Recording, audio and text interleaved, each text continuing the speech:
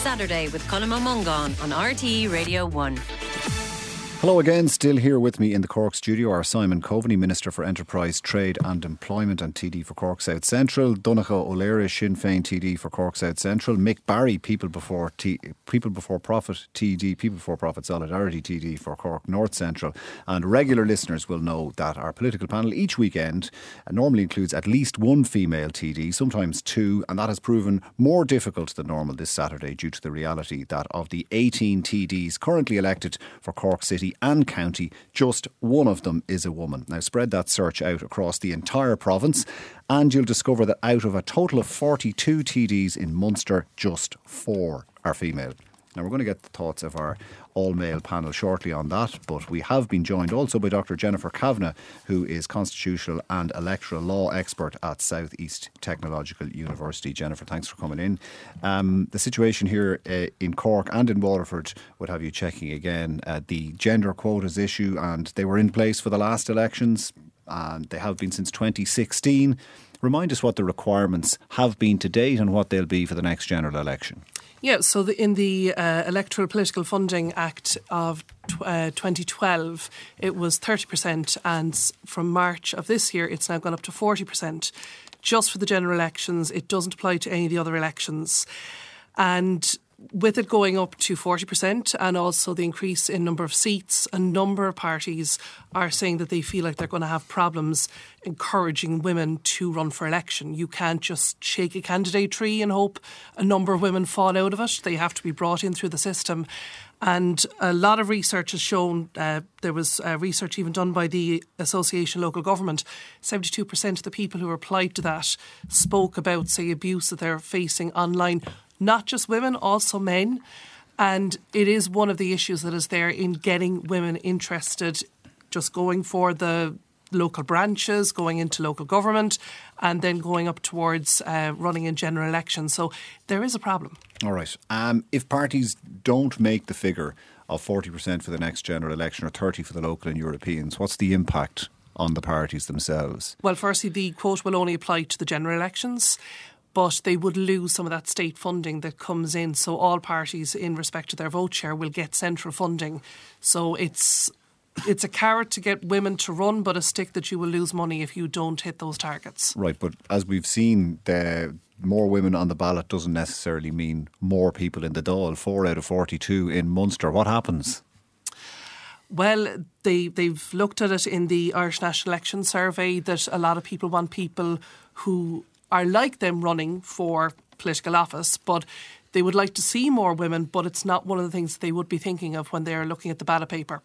And it does make a difference having women where decisions are made. For example, the COVID Women's Voices research project. I mean, we just think back to the children's shoes, not the children's shoes at Gareth Fitzgerald's day, but just kids getting fitted for shoes during COVID with the lockdowns going on, that you need to have that diversity, not just women, but diversity of, say... You're saying that an all-male decision-making body that didn't think of lifting the strictures on letting people into retail to have their kids' feet measured was a possibly a male-influenced oversight? Quite possible, and it's even been said by political correspondents. At the Kennedy Summer School, there was a panel there about women political correspondents and being able to raise these issues. When you're making decisions, you are always going to think of what is important to you. And when you don't have a diversity, you don't get the rounded idea of what's important to everyone. Right. Was there any reason, and apologies for that on the local and European elections, it doesn't apply to them. Is there any reason why it doesn't? There is arguments that it should apply to local elections, but the legislation that would need to go through would be different to what is there for the general elections, because you're just tinkering there with the electoral acts, whereas local government, it's coming from a few different areas, so therefore you would have to do a little bit more homework on trying to get it in there. All right, but for practical reasons and for getting candidates blooded in an election, it's possibly, it would be potentially a good idea to effectively mirror that. Is there any evidence as to the outcome of having more women in political parties as elected representatives? Do they influence policy in a particular direction? Are there international examples where we see a different type of policy choice as a result of better female representation? Yes, so for example, when women do get to the ministerial level, they do tend to be put into portfolios that would be considered to be more female friendly. So for example, childcare, social protection, things like that. It's not uncommon, say, in Scandinavian countries for women to end up being the Minister for Defence because it's not considered, what gender would suit the portfolio more. So we need more women in. They need to be coming through the pipelines of the local elections.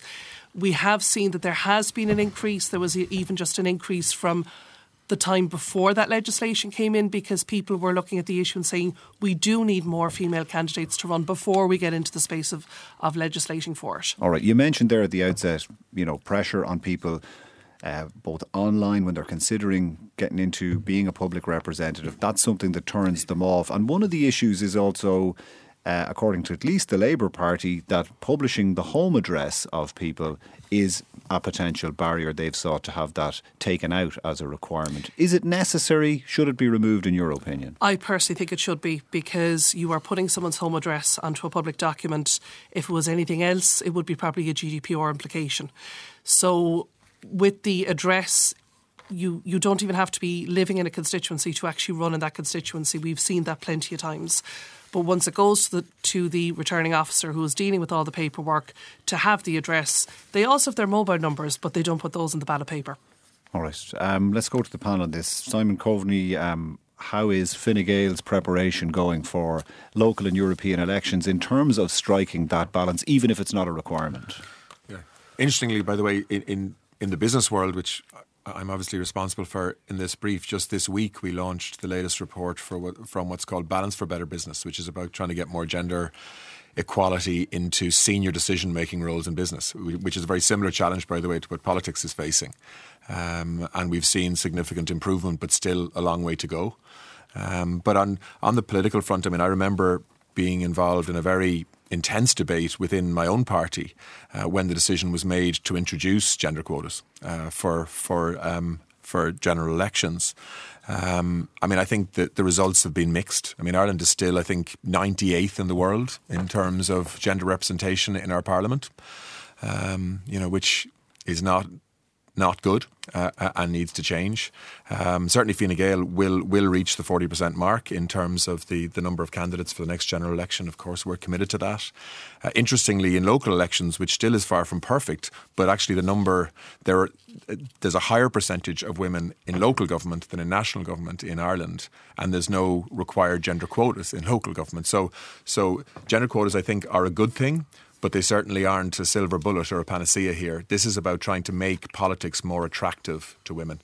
And I'm very conscious that I say that as a man.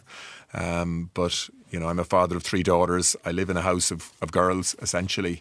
If they want to choose politics, well, then they should be able to do it like any young man should.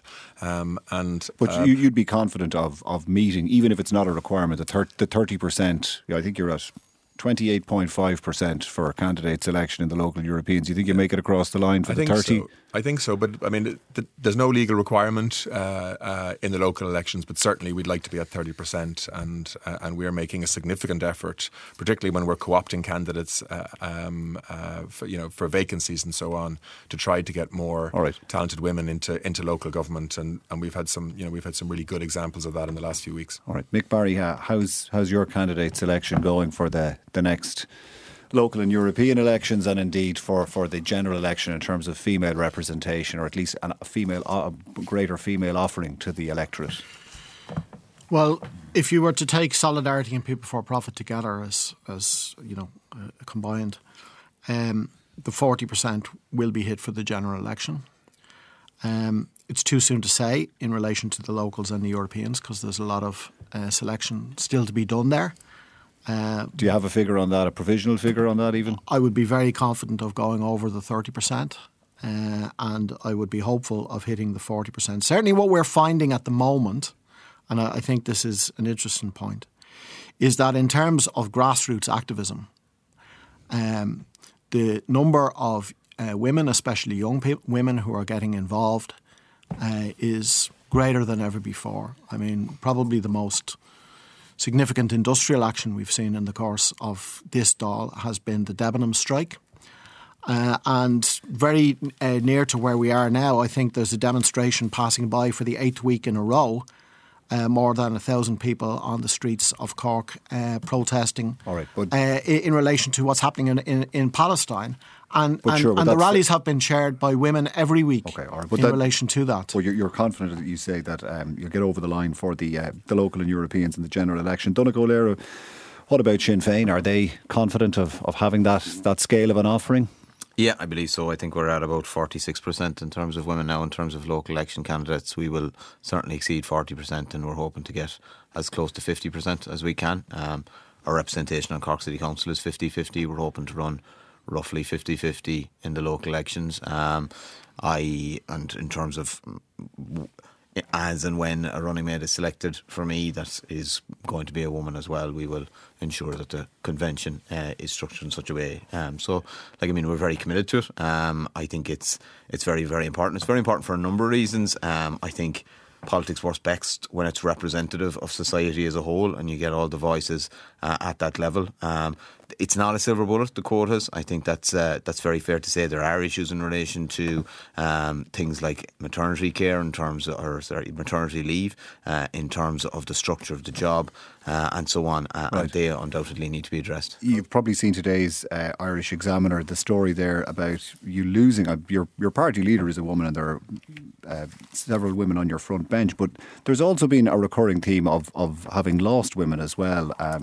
Danielle Toomey, a local councillor, said she was consistently and persistently undermined, and she's leaving, and saying that there was no democracy in the party. She's quoted as saying in the Irish Examiner today.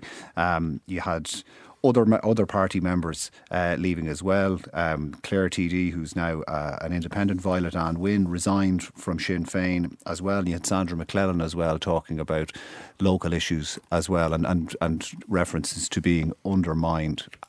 Are you concerned about that? Look, I mean, obviously when you lose a public representative, and Danielle was a very hard worker in the Midland area, it's a concern. I don't think the issues are particular to her gender. I'm sure on a different programme you might be able to instance men who had difficulties in terms of Sinn Féin. And I think, but seeing as we're talking about more women running for office, and these are women lost to the party. In relation to Danielle, she acknowledged on Red FM in an interview a couple of weeks ago that the party structurally did whatever it could in terms of supporting her. Some of the issues came from outside the party, in terms of some of the, I think, harassment that she experienced, and we've encouraged her to go to the Gardaí in relation to that, and I think that they are in fact looking into that. I do believe whatever support was possible was provided to Danielle. It's very disappointing to lose her, but I wish her the best of luck in whatever route she chooses from here. All right, and given the themes that have come up with several candidates, is it worth a review, a deeper review perhaps, into what would keep women in the party, and maybe having those supports across several areas and addressing some of those concerns? Yeah, well, look, that stuff goes on all the time. And it is a key priority for us. At a national level, we have had, members of staff specifically dedicated to promoting the role of women in the past, I think that has borne fruit. More than 50% for assembly members are women, were we to get into government, it would be a priority for cabinet as well, to ensure that it would be representative. Could I just say that there are some successes to look at here? In the last European elections, and I'm the Director of Elections for Fine Gael for the next European elections, but in the last European elections, 80% of our MEPs were women, so 4 of the 5. You're losing Deirdre Clune and Frances Fitzgerald in the next election. Will they be replaced by women? Those selection conventions haven't taken place yet, but we have shown the capacity to attract very talented women into European politics. And would you take on board the Labour proposal to exclude home addresses from the requirement to be on election papers?